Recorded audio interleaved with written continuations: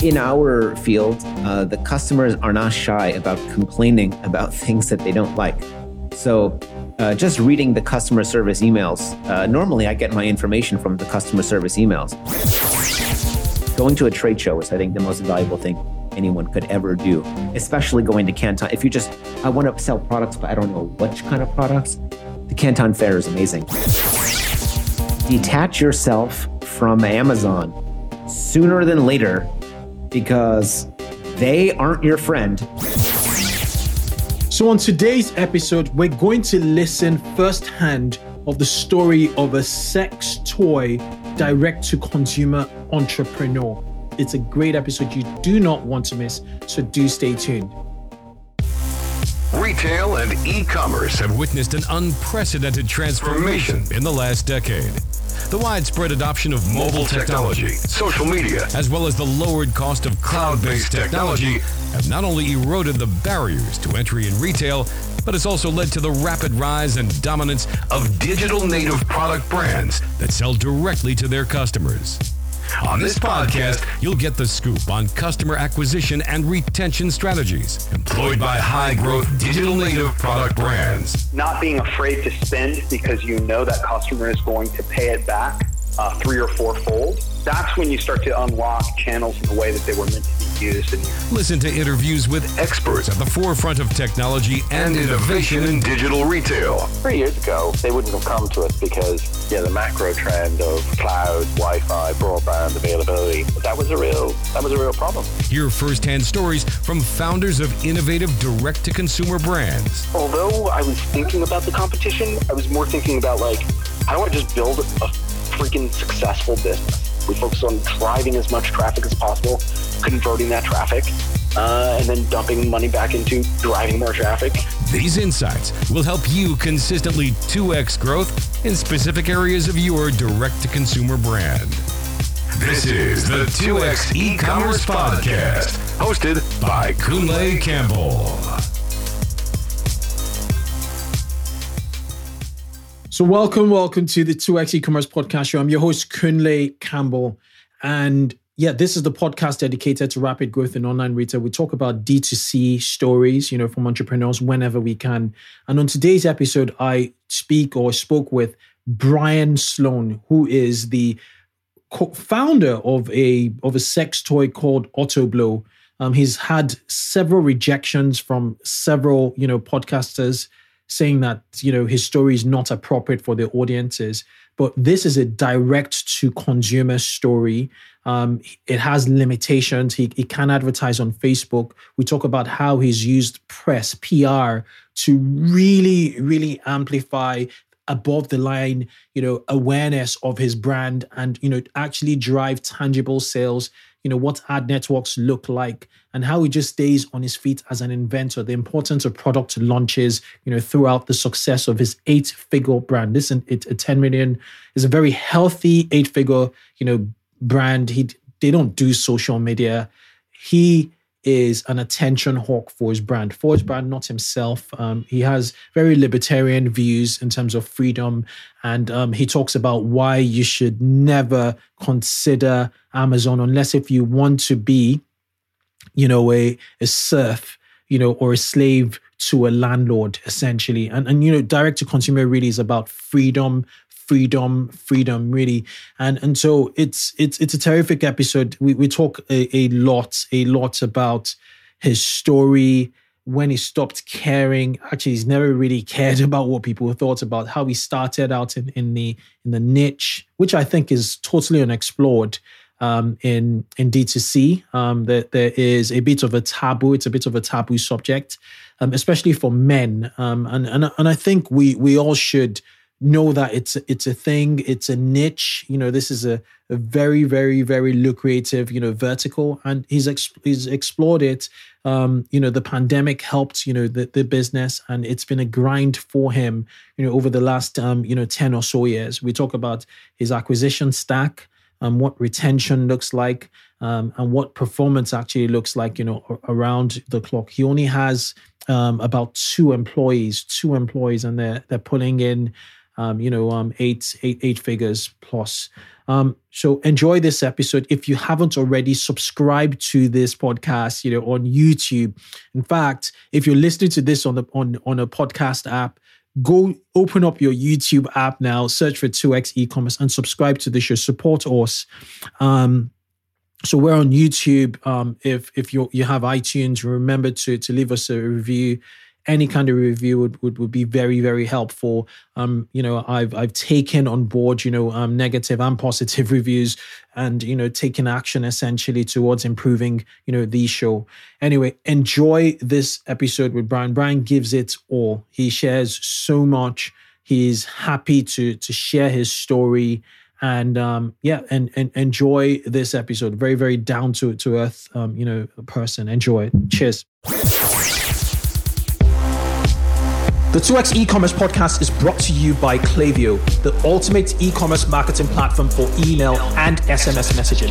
Whether you're launching your e-commerce business or taking your brand to the next level, Klaviyo gives you the tools to get growing faster. That is why it's trusted by over 50,000 e-commerce brands like Brooklinen, None, and Chubbies. Build your contact list, send emails that pop, and create marketing moments that build valuable customer relationships over any distance. Get started for free today. Visit klaviyo.com/2x to create your free account. That is klaviyo.com/2x.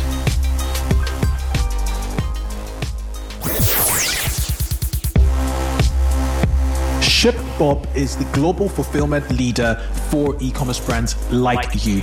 They've actually just launched their first UK fulfillment center, which is quite close to me here in London. This gives ShipBob's clients access to e-commerce markets in the US, Canada, and now Europe. ShipBob offers direct integration to merchants running on Shopify, Wix, BigCommerce, WooCommerce, Amazon, eBay, and Walmart. This quote from their site, from Courtney Lee, the founder of Primal Coffee, really stood out for me. She said, I felt like I couldn't grow until I moved to ShipBob. And my CPA accountant even said to me, thank God you switched to ShipBob. I mean, who gets compliments from their accountant? Fulfillment is incredibly time intensive, so hand it over to the best of the best for fast and affordable shipping. To get $500 in free shipping credits today, head over to shipbob.com/2x. That is shipbob.com/2x. Okay, so we're live. Welcome to the 2X e-commerce podcast show. I'm your host, Kunle Campbell, and this is the podcast dedicated to rapid growth in online retail. Now, if you work in marketing or you're a founder, essentially every episode of this podcast is geared to helping you sell more, directly to your customers. So every week I interview an expert or a founder at a direct-to-consumer e-commerce business or a representative from a best-in-class e-commerce SaaS product to just give you just inspiration, tips, tactics, their strategies that enable them, grow to where they are. So you can essentially just, get inspiration. So if you're looking to grow metrics such as conversions, average order value, repeat customers, your audience size, and ultimately sales, this is the right podcast. Now, speaking of which, today's episode is a D2C business owner with a bit of a twist, and I think what you're going to learn from this episode is if your hands or your arms are tied behind your body, essentially behind you, you still can move, in what you do. That's a lesson I want to take you guys through, because in the industry in which Brian Sloan, who is the guest of this podcast, operates in, they're very the limitations. They can't advertise on Facebook, for instance, but they figured out a way to grow to 8 figures, over time, consistently, and how to garner press. We're going to talk all about that. And that is what I want us to sort of pick, that, we'll always find a way. And Brian is one of those entrepreneurs who's found a way in all of the stuff he's done. Anyway, I'm just going to read a bit of an intro, to you guys, and then we'll take it from there. So Brian is a sex toy inventor and entrepreneur who over the past 12 years has bootstrapped his way to 8-digit yearly sales with a global dispersed team. Working from home and from cafes, he's used a unique blend of technology and media savvy to push his AutoBlow device into the minds, I love that, minds, not hands, or minds of millions of men and into the homes of hundreds of thousands. His company combines offline and online retail backed by deep manufacturing experience, all heavily influenced by 10 years he spent living in China. Did I also forget to mention that he has only 2 full-time employees and an army of part-timers around the world? Brian, it's an absolute pleasure having you on the 2X e-commerce podcast. Yeah, thanks for having me. I'm excited to tell my story to your listeners. Brilliant. I probably haven't done you sufficient justice with the intro. Would you mind taking the next minute or two, just giving us a quick intro about you specifically, Brian Sloan? Yeah, I'll just give a kind of from beginning to end here in a minute, and then we'll dig into whatever you like. Let's do it. Okay. So after university, I went to law school here in the U.S.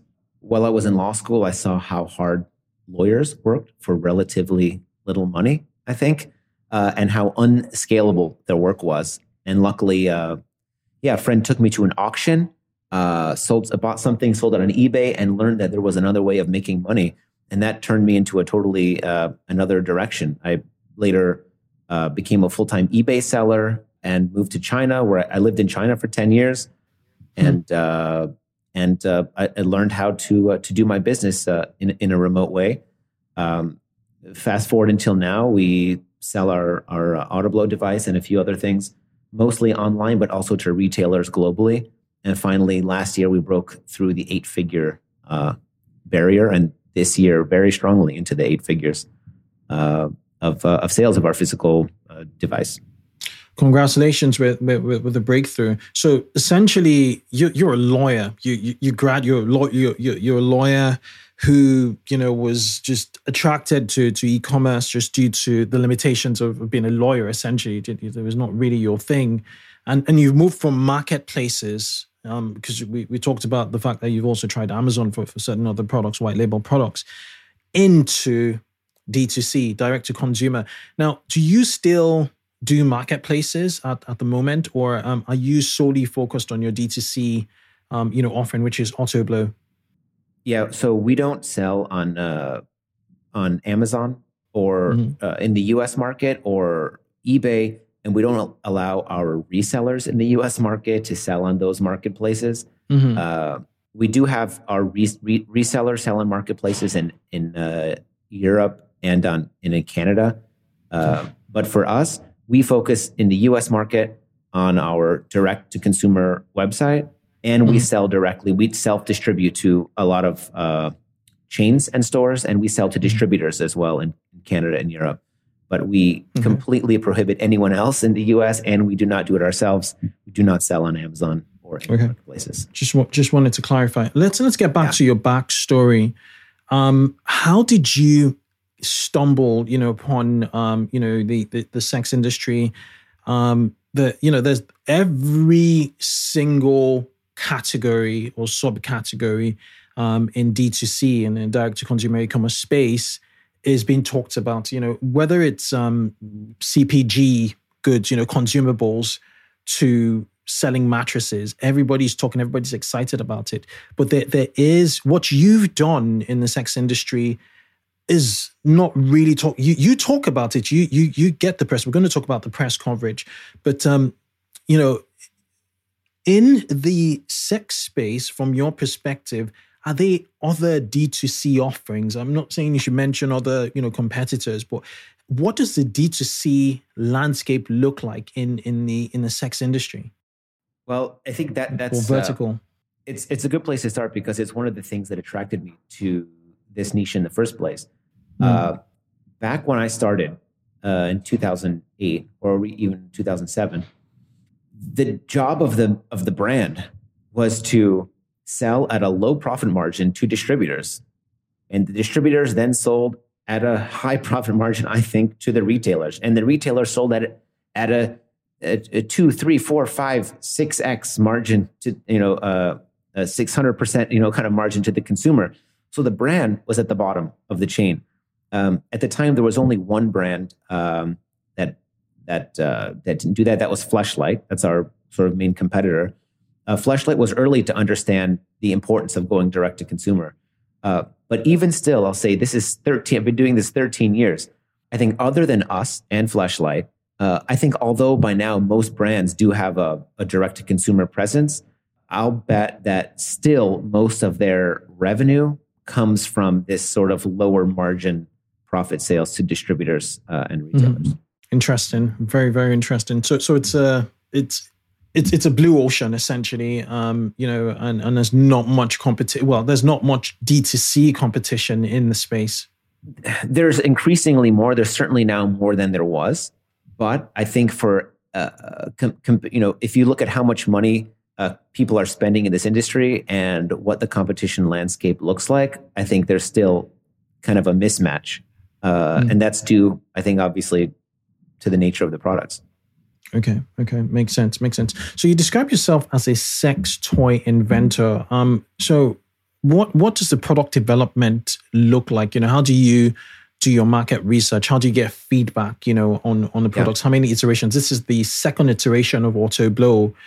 What does it look like as an inventor? No, this is, I think we're in our maybe sixth iteration, at least a public one.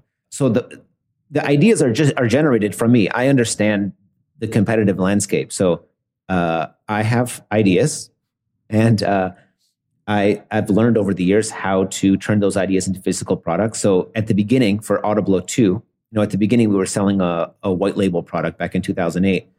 And after we sold 30,000 of them. And I thought, if I could make it much better, if I could fix the things that are wrong with it, we could, really make a strong business out of this. So the first part of that process was hard. I lost 2 years. I tried to make this product in Taiwan in a factory that didn't make sex toys before. And ultimately, I lost almost 2 years of time with a development that just didn't pan out, that I sunk a bunch of money into. I later met just by chance at an adult industry at the sex toy trade show in Las Vegas. These couple of guys, we started talking. I said, "Oh, I live in China." They said, "Oh, yeah, we live in China. We have a factory there." We sort of became friendly. And those ultimately are the guys who I worked with. And at the beginning, that factory itself had an R&D department that was capable of helping me turn my idea into reality. But as the product has become more sophisticated, that factory still adds a lot of value in taking our concepts and reducing costs and, doing everything it takes to make them manufacturable.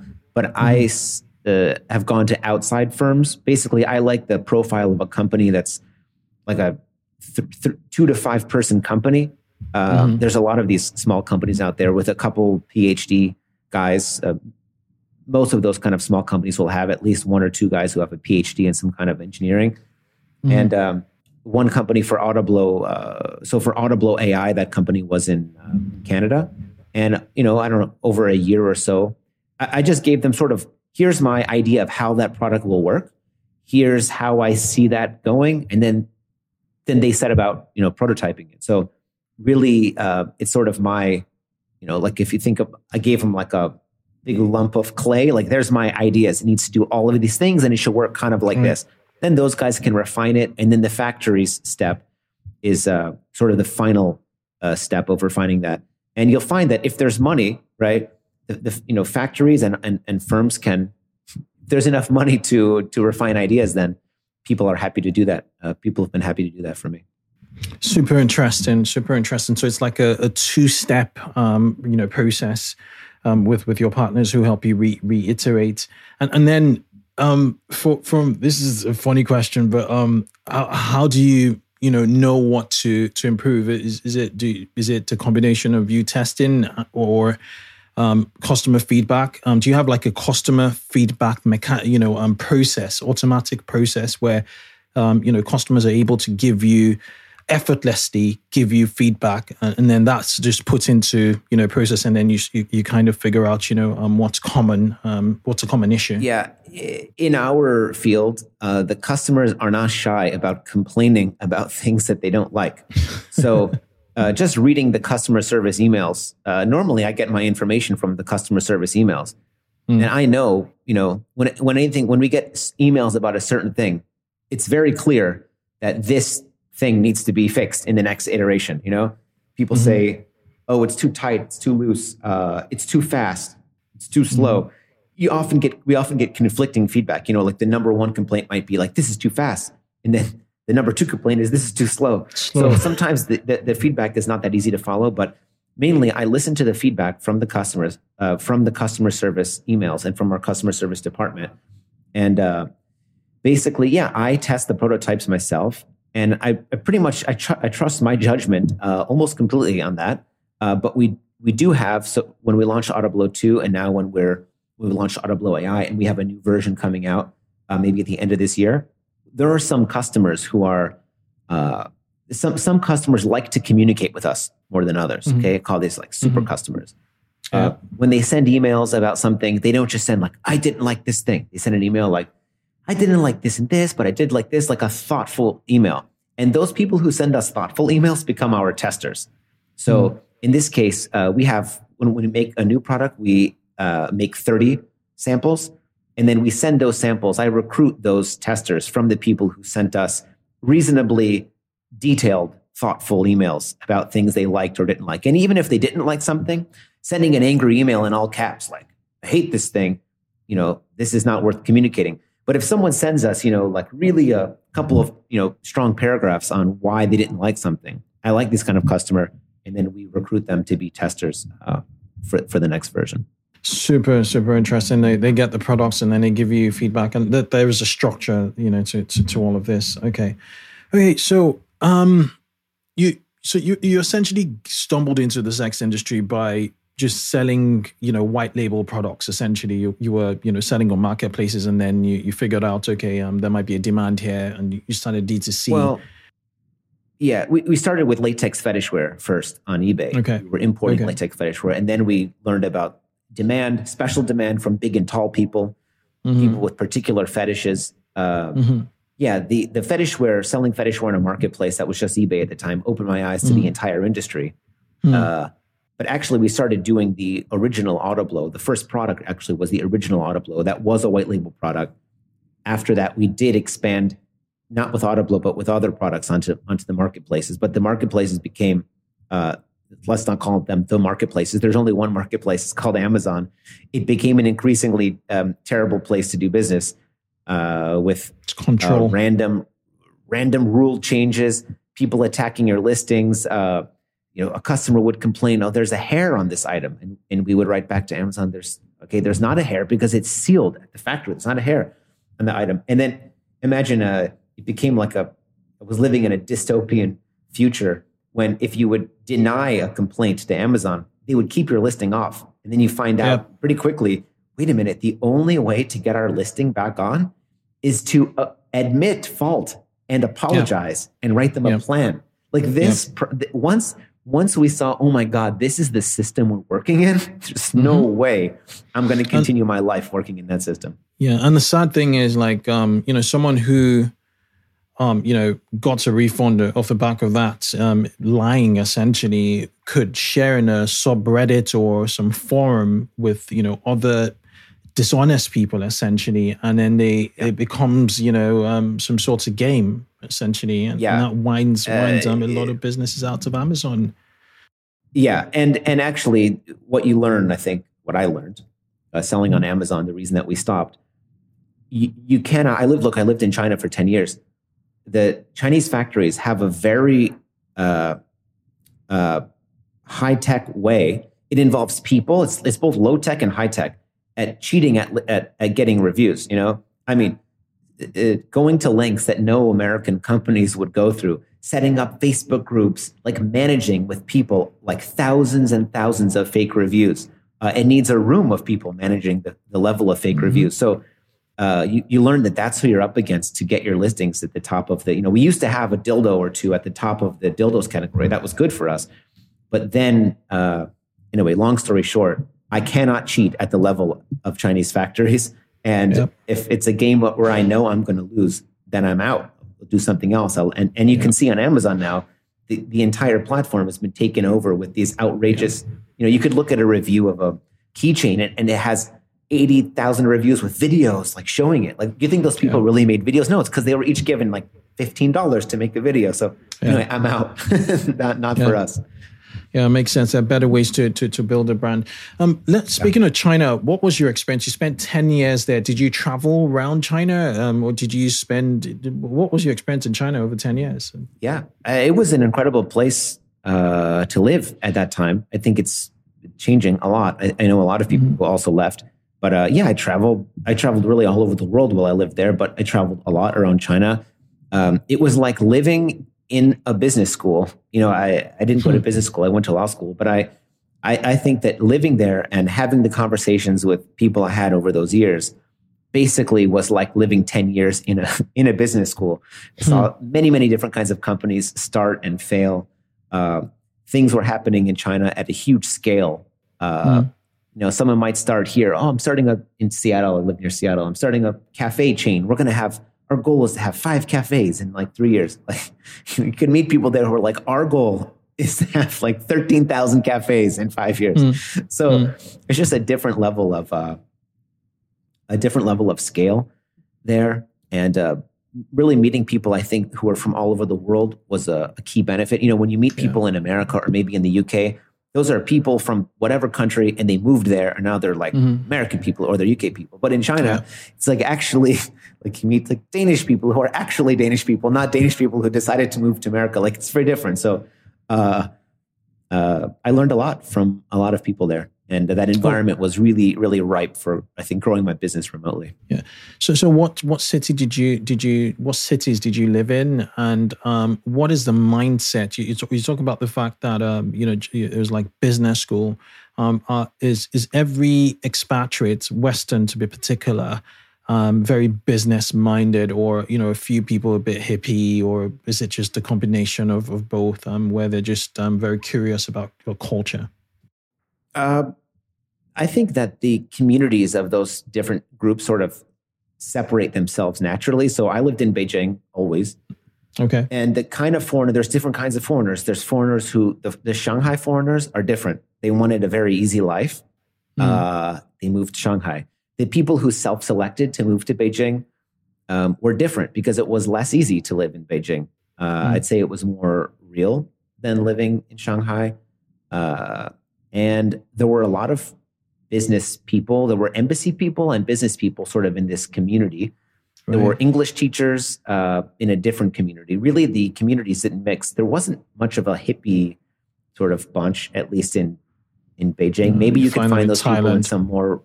in Thailand, but you wouldn't move to China to be a hippie. It's like noisy and there's pollution and it's intense. But definitely there were events, there'd be events at embassies, there'd be talks, there are a lot of ideas. There's things changing in the society. So there'd be, go to a talk at an embassy about some, healthcare system of China. You'd really learn something. And even at night, we had a bar at 1 a.m. talking about your business with people, learning from each other. So I think it was unique in that people were really willing to share. But also I think they're willing to do so because, you're a foreigner in China, I'm a foreigner in China. And of course, there's also the Chinese community in China. It is China. So there were a lot of Chinese people mixed in the foreigner community who spoke English or who had lived or studied abroad, who sort of more naturally came to the foreigner world. Did you learn Mandarin? Part of it.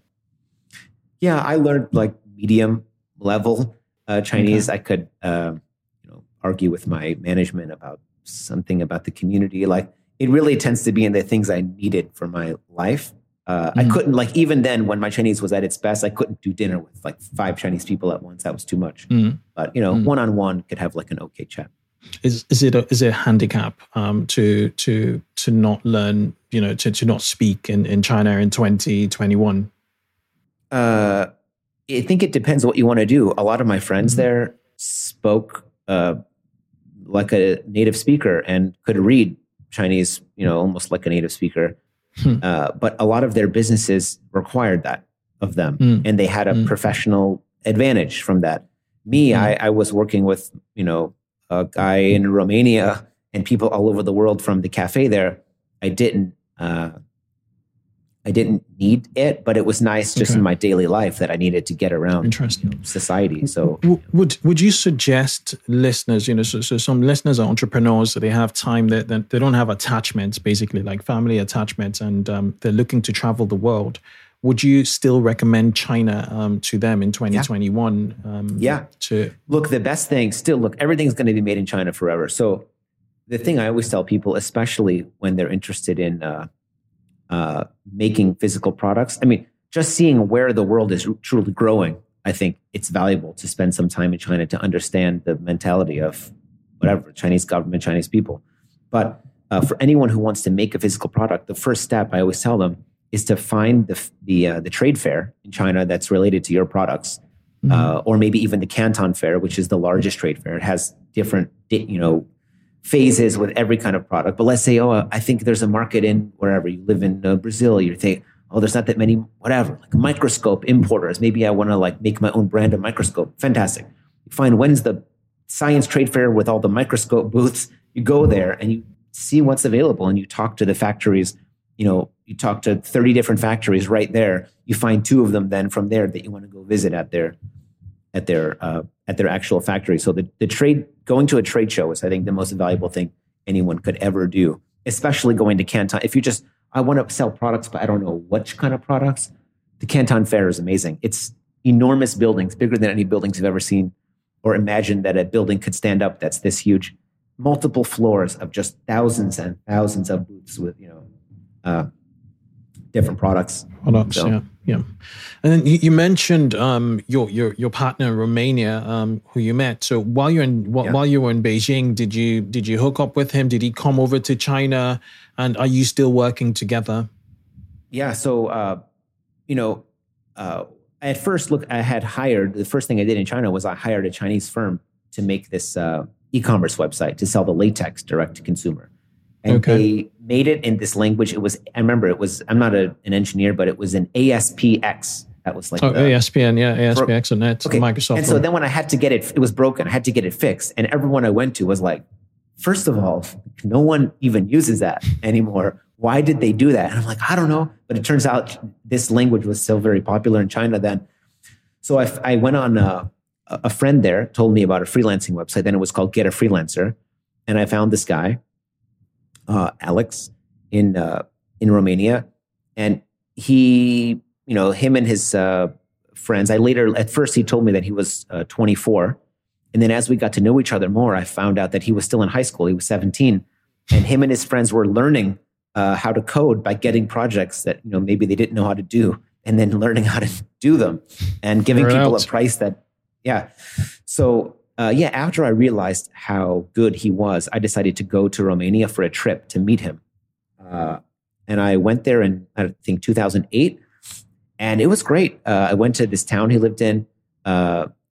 He didn't go attend, I think, much of his senior year of high school. He had all kinds of excuses, medical excuses, and he would be at home getting jobs on this freelancing website all day. And so we started to, actually meet each other then. And from that time where they were working on this first website for me, we've met every, say, 3 or 4 months for 2 or 3 weeks since then. Either I would go to Romania to meet him, or he would come to China to stay with me, to work with me. So, it's needed. Even though we're remote, we do solidify that with several weeks-long in meetings person every year. Well, interesting. So he's your CTO essentially, or your tech. Yeah. I think you'd call him the CTO. So basically, the company has sort of the unique thing is that he's also really good on the marketing side and understanding which technical implementations can help us on the marketing side. So, he controls the e-commerce websites developed by him. We have systems that control wholesale and when to reorder and, import stuff from the logistics company. Like all of our systems he's created. And also he taught himself how to be an electrical engineer. And he worked side by side with the company I hired to program this chip that the new product has. So he learned how to write firmware for like embedded devices as well. It's incredible. Yeah. Incredible. So is he an employee or a partner? I guess he's an employee, but he makes money like a partner. I mean, it's just fair. He makes more than... Yeah. Okay. Makes sense. Right. I learned a ton, about China. So right now, how did you start not really caring? I was going to say give an F, but I'll just, I'll taper it down. How did you stop caring? Obviously you started to do a lot of press. I want to get into the press, coverage thing, but to get to the press, to go to crowdfunding, you raised £250,000 or I think about almost $400,000 on Indiegogo. All this requires you being upfront with the, outside of the sex industry. You could easily, hide, in the sex industry.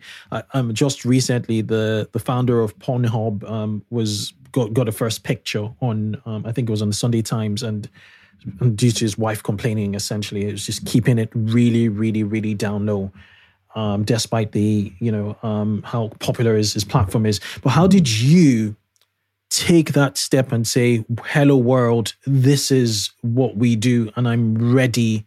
Was there a mindset shift? Did you always, operate in the open? Or were you, did you just make a shift? When I started doing the latex stuff, the easiest way for me to get views on that was to put on the rubber suit. I'm not a latex fetishist myself. So what I did is I put on the suits and went, to downtown Chicago or to shopping malls, and I walked around and I had someone follow me with a video camera, and I put those on YouTube. I did that in my early days. So I didn't feel any. I just don't feel any shame or embarrassment about doing that.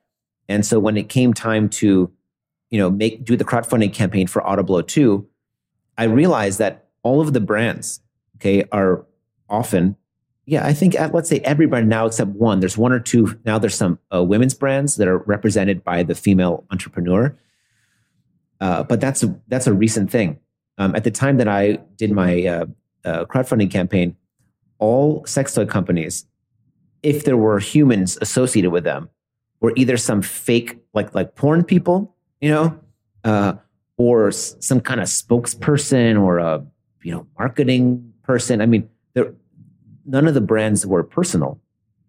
And I thought, look, the easiest thing I can do to sell this Autoblow 2 on Indiegogo is just to make the video. Like, imagine all the steps that would go into it if I had to find someone else to try to be me. That's just a lot of effort. Doesn't make any sense. So I just did it myself. And actually, that was part of why that campaign went viral. I think, number one, the video was kind of cringy, especially in hindsight. But what the media picked up on about that was, whoa, this is the actual guy. He's willing to put his face on that. That's a new thing in sex toys, that there's no shame associated with that. And number four, it's cringy. And number five, people are actually buying this thing. So there were five ingredients. And then I doubled down on that, and I continued to use myself because I don't think there's anything to be ashamed of in buying that kind of thing. There's a movement now. You can see it in mainstream media that when women buy sex toys, they're somehow empowering themselves. This is, why not the same for men? Pretty hard in mainstream media that masturbation is empowerment for women, which I don't know if that's true or not, but certainly then it must be the same for men, right?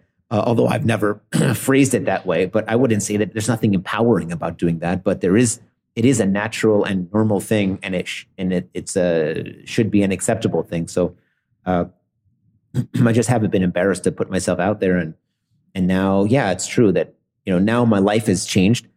I have kids, have neighbors, have a house and stuff. So before I did that, I lived in China, I lived abroad, lived other places. But now I'll see what that's like to be the face of a masturbation device company with kids and neighbors and PTA and everything. And I'm sure I'll find out that there are some people who might not like that, but I literally could not care less. Let's take this quick break to hear from our sponsors. Let's take a quick break to talk about screwing up. Accidents happen. Perhaps you installed an app that messed up your theme, or a CSV import completely messed up your product catalog. Common myth: cloud-based e-commerce platforms like Shopify and BigCommerce have automatic backup solutions you can use when something goes wrong with your store. This is simply untrue. They don't. Myth busted. So what do? You use Rewind. Rewind will protect Shopify and BigCommerce stores with automatic backups. Rewind should be the first app you install to protect your store against human error, misbehaving apps, or collaborators gone bad. It's like having your very own magic undo button. Rewind is trusted by over 25,000 businesses, from side hustles to the biggest retail brands you can think of. Gymshark, Movement Watches, and Pampers all use Rewind for automatic backups. So here's the deal for 2Xers. If you head over to rewind.io, which is rewind.io, install Rewind, you'll get to use it for free for 7 days. If you reach out to the Rewind team and mention the 2X e-commerce podcast, they'll extend your 7-day trial for a full month for free. Enjoy peace of mind with Rewind backups. Remember to head over to rewind.io and don't forget to mention the 2X e-commerce podcast for a full month trial. You're solving problems and you're not hurting anyone. So, that's it. Okay. So in regards to media, you seem to have mastered the craft of garnering attention. You have, from quite a niche kind of product, for obviously the sex industry, you've managed to get press, a lot more from Business Insider, Huffington Post, Men's Health, Gizmodo, and, a ton of other, media outlets. What is your strategy? Are you, front center in this campaign? Do you have a press team? You mentioned you have only 2 full-time staff employees. Yeah. So what is it? Do you hire an agency? How do you get this press? How do you do it? So basically, I only come up with product ideas that I know the media will be interested in writing about.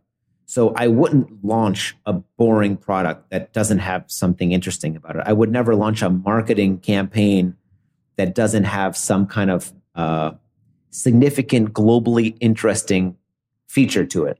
So, and by example, what I mean is we had a number of genital-themed beauty contests. Turned out we had a vaginal beauty contest that went viral all over the world and ended up with Elite Daily, which is now defunct, making a short documentary about that because of the level of public interest. And so once I get some... Who are the contestants for the pageant? The pageant. Basically, we put up a website with $10,000 of prize money, and the women uploaded photos of themselves, and people from all over the world voted from 1 to 10 stars on each photo, and the winners would get replicated onto the sleeves of our products for Autoblow. Oh, okay, makes sense. And so again, it was one of those things like, if no one comes to it, then it's a nothing. It's a nothing thing. But suddenly when, oh my God, there's this thing, it's outrageous and it's popular and people are actually submitting photos and millions of people are visiting it, then it's news, Yeah. And it's news because it's terrible. Some website said this is the most terrible thing and it's in the news. Fine. You think it's terrible, that's fine. You think it's great, you think it's weird, doesn't matter. As long as it makes people feel something when they read about that, then I've done what I'm supposed to do. And it got deeper, Then I hired a statistician to evaluate the photos, and he came up with a kind of a metrics for figuring out, well, why did people vote some photos higher than others? Did the voters behave differently from certain countries? Like there was Japan. I remember it was the country that didn't vote. There they didn't discriminate against their own country's photos. They voted sort of fairly across all photos. But there were I think Hungary, the voters from Hungary voted mainly 10s for the photos from their own country. So you learned a lot of interesting things in the data. That became another news story. And the ingredient has always been, the main ingredient is for me to create something that's interesting, that people have fun with, that makes them feel something, and that is global in its reach. I did a recent one.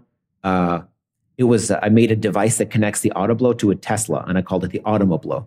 It's just a mount for the Autoblow. So I made an infomercial for that. I wrote this commercial. I had it filmed. It's me basically on self-driving with the Autoblow, like working while I'm driving. And it feels like an old style infomercial. So of course, you're riding on the wave of Tesla. Yeah. I know people love to search Tesla. They love any Tesla news. So of course, it's not a surprise that, when we contacted Jalopnik, I don't know if you're familiar, it's like one of the main car news websites, at least in the US. Jalopnik wrote about it. Auto websites wrote about it. Tesla people wrote about it. And it was on, there's places like 9gag or similar websites that pick up on this. So yeah, there was early last year, I think there was this big thing about the first porn video shot in a Tesla. Did that inspire you, or did your one come first? Did you inspire them? I never heard about that. I think that's too easy. I think a porn video shot in a Tesla. You mean it was self-driving or something? That would be kind Tesla of is my interest, and then that popped up. Yeah, but no, I mean, also it's outrageous, and it's possible to build the thing. And we had a number of these campaigns. One time we made a stroker, but we made it to this military standard. We made it a stroker. A silicone stroker is not particularly newsworthy, but when we made it to meet some specifications so that it would be good for men in the military to use, then it's interesting, right? Interesting. Yeah. But do you make one of that product? Or do you make is it like a limited edition and then you sell 100 pieces and that's it? Or how does it link to commerce? How do these normally those products are all sold. The Automoblow product still isn't sold yet. We wanted to actually release it as a 3D print file, but it's not clear whether you have product liability for 3D files that you release even for free to people. So it's kind of on hold. But everything else is always a product. Autoblow AI, this is our best-selling current product. And, launching a new Autoblow, not news, but being the first company to do a machine learning study of oral sex performed upon men and then releasing the science on a website. We have a website called Blowjob. It's called the BJ paper or blowjobpaper.com. That's actually the science, the machine learning science of what we did to understand the actions that occur during oral sex performed upon a man. And those are the movements that we programmed into the machine. That's interesting for people. That's news, actually. So I make sure so I come up with the ideas. I do the press releases, but I do have someone, a PR specialist. He does outreach to the journalists and has some relationships with some journalists who will open his emails. Basically, makes sense. So it's distribution and then your ideation, really, and then that also links to product development. So you're thinking, how's the market going to react? Is it going to derive? Are we going to get emotions from the market, good or bad? Yeah. And then how can we develop a product? Does that chime in well with the actual product we're developing, we're launching? And then once it happens, you send it to him to distribute. Super, super interesting. Okay.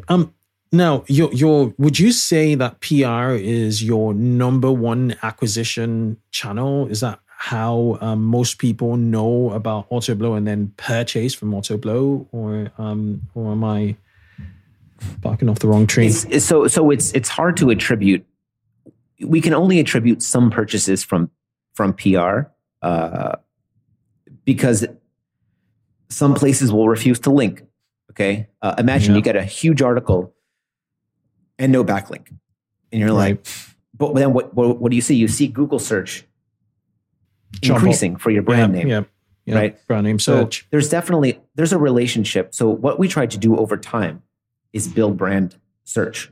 So that happens from the PR. Certainly that's an ingredient. The news articles are an ingredient for that. But so is we advertise on porn networks. And that also isn't particularly profitable to do as to the direct sales, but it is profitable once we've done that for years and years and years.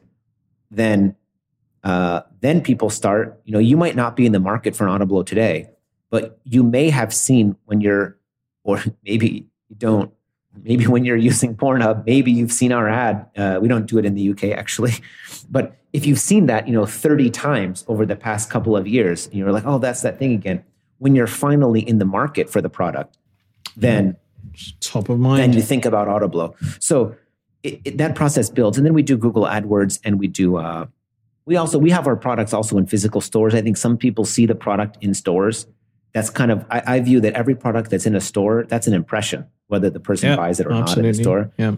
So I think it helps having the product with good distribution in stores, and also there's some SEO if you just search for our product's called Blowjob Machine if you search for that, you'll find our product. So it's a mix of things. And many of the sales are, we also do some YouTube.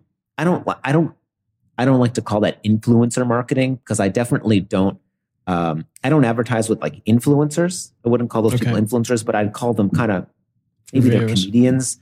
Okay. I only advertise with some YouTubers that I identify with that I like their stuff. And it's not like, some guy on a yacht with hot girls saying to buy the Autoblow, but there are some comedians and people I identify with that I've paid to do paid placements or videos about Autoblow. So right. So it all comes together eventually, and that's leading to the consistent 8-figure revenue. What's the split D2C versus distribution now?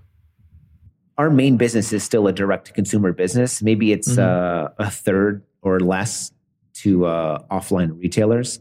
Right. But I like selling it to offline retailers because it's in many cases frictionless, especially to distributors. A distributor in Europe or Australia who buys from China direct, that's a relatively frictionless thing. And because we've created the market, the interesting thing is that because what happens is the news stories are often written in English, okay? And then websites in Europe often go for their outrageous news to the US websites, and then they translate those stories and put them onto their websites. So for example, in the UK, there's a couple tabloid websites. It's Daily Star and the Express. What's the other one? Sun, and Express Mirror. And the Sun. Yeah, the Sun especially. So once the Sun does one, you'll see that in Greece the next day. You'll see that in Hungary. You'll see that in Holland, translated onto their whatever kind of funny news or tabloid news website. So. So there's a lot of skill in getting US coverage and making that win, because that just rips out dividends in other. I was into publishing, and I used to see that some of our biggest articles will then be transcribed maybe a month after, even for some brands I work with. Super interesting, and it's all coming together. So in terms of sales, in terms of fulfillment, how do you? What do you do about fulfillment? Somebody in Dubai, for instance, who wants to buy, Autoblow. Do you have where your fulfillment centers? Do you all ship from the US, China, Europe? What does it look like? We only fill orders for distributors over a certain dollar amount from China because it costs $500, $600 for the export, related procedures in China. So the European distributors, of which we have 5 or 6 distributors, order from China. The Australian distributor orders from China. Everyone else gets shipped from our warehouse in the US. So that's a third-party warehouse. Our website's connected to them, so they ship daily our direct-to-customer orders, and then they ship our wholesale orders to the chains and stores in the US and Canada. Okay. And makes wherever sense. If someone orders. So I don't know why, but people do still order Autoblow from Europe, shipped from the US, even though it's available everywhere in Europe. But you want to get to direct from the source. Yeah, they do. Okay. And another question you talked about was like programmatic media buying. In the porn space, what does that look like? Is it similar to what native looks like with Outbrain? And what's the other one? Yeah, with Outbrain, what does it look like? Are they like are they ads? Proper like text ads or image ads or what does the landscape look like? There's a few big porn networks. One is for the network that Pornhub is in. I think that company is called Manwin, or I don't know if it's still called Manwin or now it's called I can't think of the name. But one company owns, of the top 100 websites in the world, there's probably 6 of them that are their sites. It's Pornhub, it's Xtube, it's RedTube, it's YouPorn. So anyway, there's one network that's for all of those. And yeah, you buy in that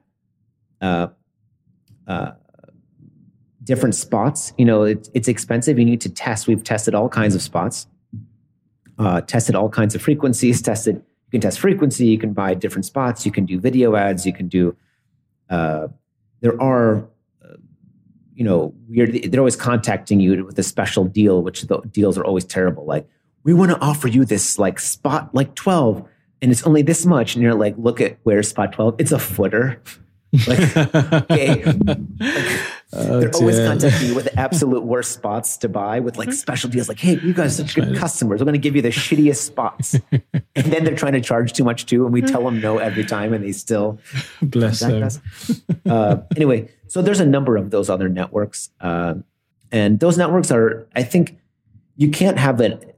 You can only play on those networks if you have a relatively high cost product, because the CPAs are very high for that kind of traffic. So you can't sell if you're selling a $50 thing, you cannot use that method of traffic because there's no way that you could have a profitable CPA for that. Right. So what kind of CPAs are you looking at on these platforms? I don't know that I would say exactly what we've managed to get our CPA to, but certainly it's not reasonable to think of it as 50. I mean, you're competing against competing against cam websites, you're competing against subscription porn websites, and many of the let's just say that there are the affiliates. There are some master affiliates of some of those cam websites. They might be getting $100 or $150, when someone bills $1 to their credit card for the cam website. And now I mentioned earlier that marijuana advertising, which was always prohibited, I think is open now. So the landscape is becoming more rowdy. Yeah, it's becoming more competitive. So yeah, one needs to make their money not necessarily from directly on there, but from brand exposure, and you need to have a margin built in to do that. So for low cost products, if it's not a recurring product or a high cost product, I think this method would be closed to people. Okay. Seems like what you're doing above the line, seems to be the backbone of every other thing, because that's an impression, and then with the distribution, that's like a 3D impression in itself in stores. So what about retention? Are there any refill options? Do customers who buy, auto blow need to, buy any replacements? Like, when you buy blades for a shaving stick, or do they just wait for the next version? Like, how people want to upgrade a car or their phones? Yeah, there is a sleeve. The Audible products use these removable sleeves, which is one of the innovations of the product, because the early versions of this kind of product, you couldn't remove the sleeve. It was very difficult to clean. Sleeves would become disgusting. So our sleeves come out, but also just naturally, even though we really try hard to make them last as long as possible, we don't engineer that in any way, but eventually you do need to replace the sleeve depending on your usage case situation. So you do need to buy sleeves, and we do have other related kinds of devices.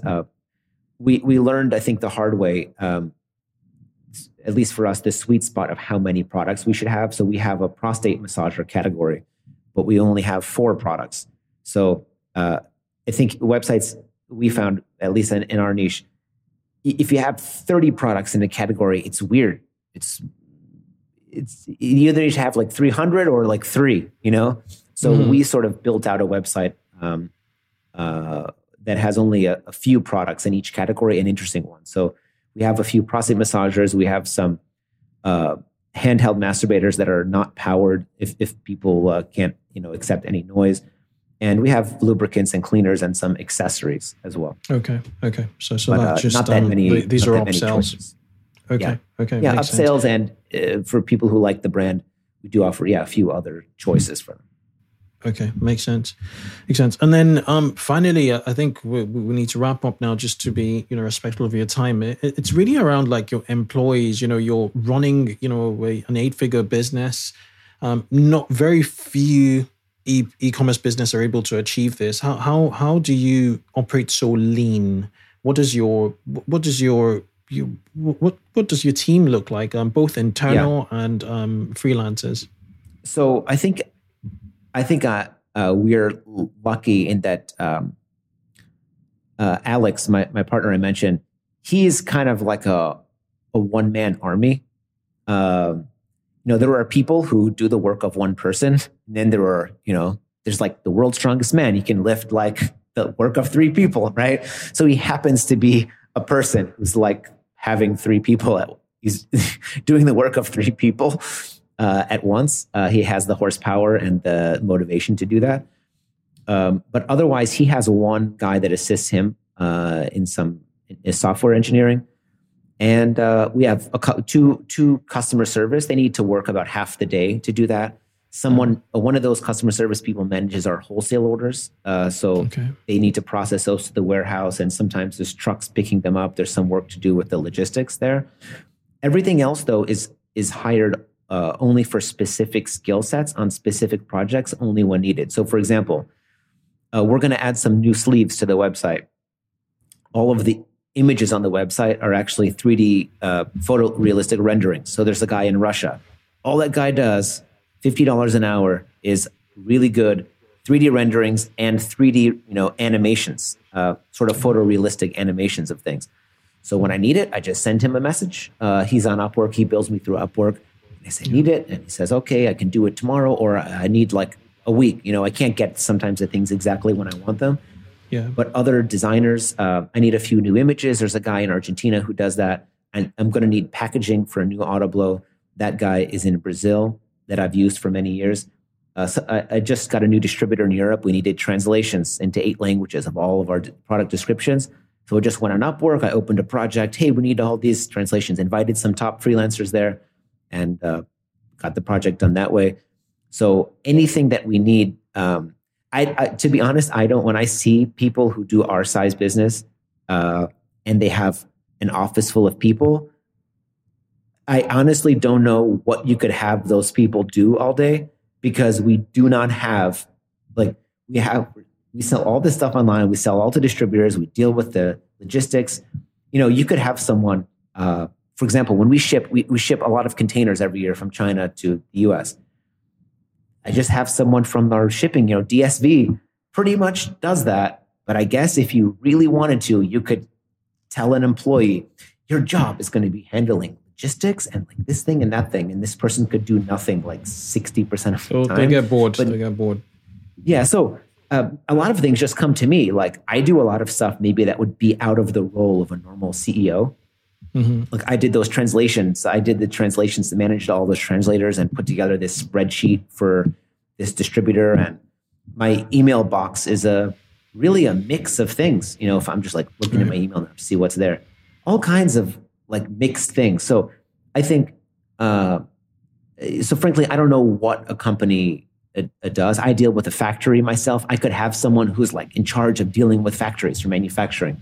What are they supposed to do like for 92% of the other time? I have no idea. So I don't understand how people do what they do with so many people and why, but that is the normal way to do things, and good for them, because it's unnecessary. Good for us, not good for them. Yeah. One point I want to make, and this would link up to your question around, what do these people do?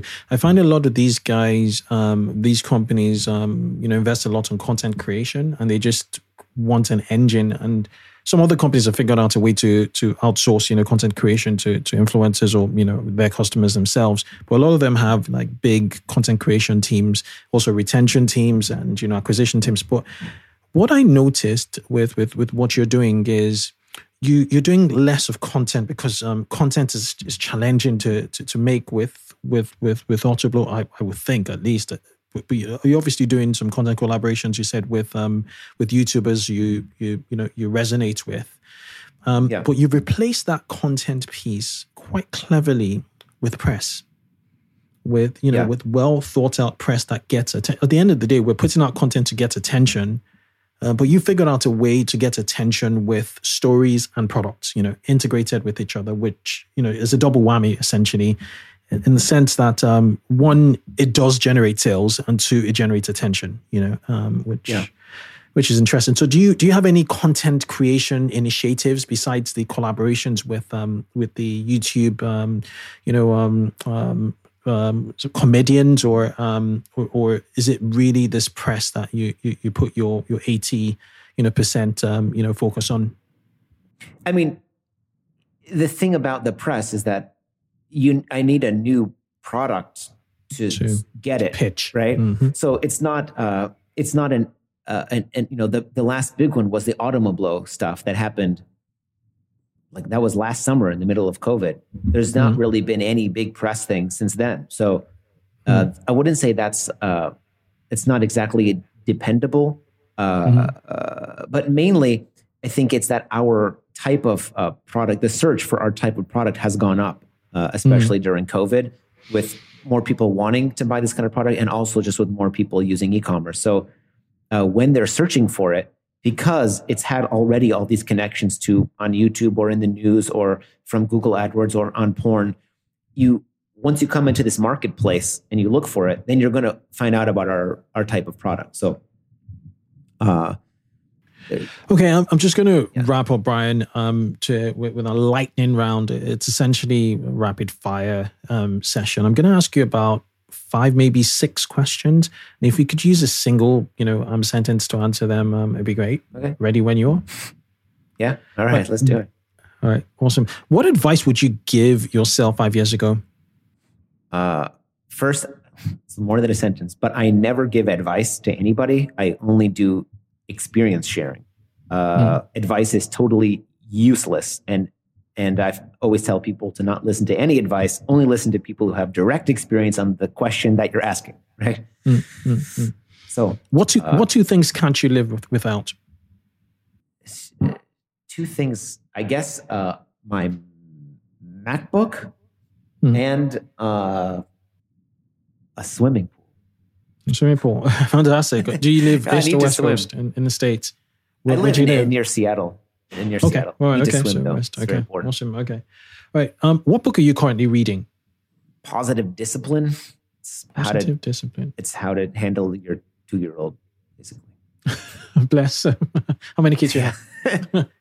A 2.5-year-old, and a 2-month-old. Oh, bless. Well, you're not getting sleep. I have a 2-month-old too. Okay. Really? Yeah, I do. I just turned 2 days ago. What are your 3 indispensable tools you use for managing your business? We use Slack. Yeah. That's really been a game changer.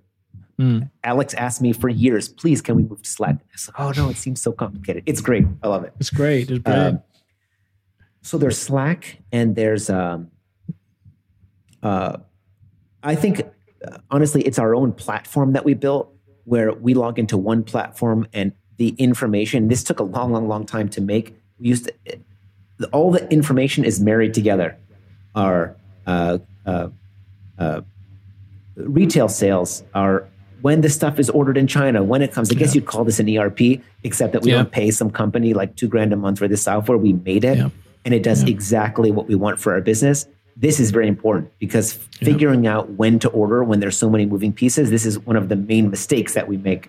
It's not ordering on time and having no inventory or air shipping. So I think this system is very important to be built. You built out a business intelligence reporting system. Oh, good Yeah, on I you. guess. Yeah. And then what's been your best mistake to date? By that, I mean a setback that's given you the biggest feedback. Setback that's given us the biggest feedback. I think in physical product development, of course, we've had every time we release a new AutoBlow version, of which there have been 5 or 6. What's the reason we released a new one? Because of complaints of the old one. Does it mean that the old one is shit? No, but it does mean that it can be improved. And so I think knowing that we're that everything that we sell, we're never completely happy with any release. And we always know that we're going to find out things that we need to fix. So that's, what was your question again? Mistakes. Yeah, best mistake to date. Just a setback that's giving you the biggest feedback. I think that's not even a setback, but we must continue. We must never continue to improve. If we think that any product is the best thing ever, then we're never going to keep going. So I think just always knowing that, okay, we're going to release this, and then we're just going to wait for some couple nasty emails. Like, it's never going to be perfect, People, the iPhone reviews on Amazon iPhone has shitty reviews on Amazon. So I think that should make people feel better when they get customer complaints sometimes. All right. Okay. Very last question is, what one piece of advice can you give to online retailers or entrepreneurs listening to this now, keen on, just growing their business to 8 figures from your experience? You've done it. Detach yourself from Amazon sooner than later, because they aren't your friend. And yes, sir. And eventually you'll be too integrated into their web to leave, and you will be like a peasant paying rent to the landlord for a little corner of his land. That's powerful. Peasant landlord. Brian Sloan, I do not regret this session with you. It's been fantastic, and it's been an honor actually having you on. Great story. I resonate the whole China thing. And you have a great product, you're innovative. For people who want to sort of follow you, are you active on any social media networks? No. Or you're not? I don't use I don't like social media. It's kind of terrible. No, I don't use Twitter or Instagram or any of this, but they could, if they want to say hello, they can go to our company website. If they just search Very Intelligent E-commerce, it's actually the name of the company. Just search Very Intelligent E-commerce. It's vieci.com. If they go to contact us, it actually goes to me. And I want to thank you also.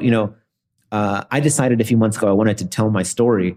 And clearly not because I think it's going to make people buy AutoBlow, just because I really think that people can be influenced by the story. And I want to share. And most podcasts said, this will be too offensive. We can't take the risk with our audience. And I was like, yeah, we're not talking about the mechanics of using our product. We're talking about the business. And they were like, sorry, can't take the risk. So I want to thank you for understanding that this is a business story and not an offensive one or one that people who are adults cannot handle. So you are actually, I think, different than the other people we reach out to, because we only got a few people who said, yeah, this sounds totally interesting to do. So I was dismayed by that, and I appreciate that you have let me tell my story on your podcast. No, it's a pleasure, Brian, and it's a great story. It's D2C. You're a founder. That's what we're about, and there are many benefits to the audience. What you've done in PR, that is a masterclass in itself. Hint, hint, I'll probably invite you to a masterclass session. But yeah, what you've done with PR, given the limitations in what you do, it happens in the CBD space. But what you've managed to do has been phenomenal. So, it's a pleasure and honor. And, I hope this story, gets amplified, as it should, as it ought to. Yeah, thanks a lot. Yeah, I really appreciate it. Fantastic. Cheers.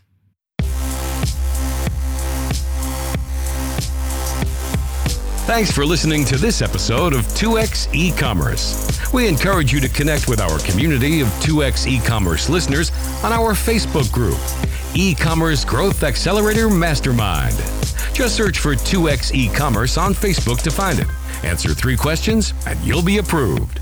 Grab the show notes of this episode on our website, 2xecommerce.com.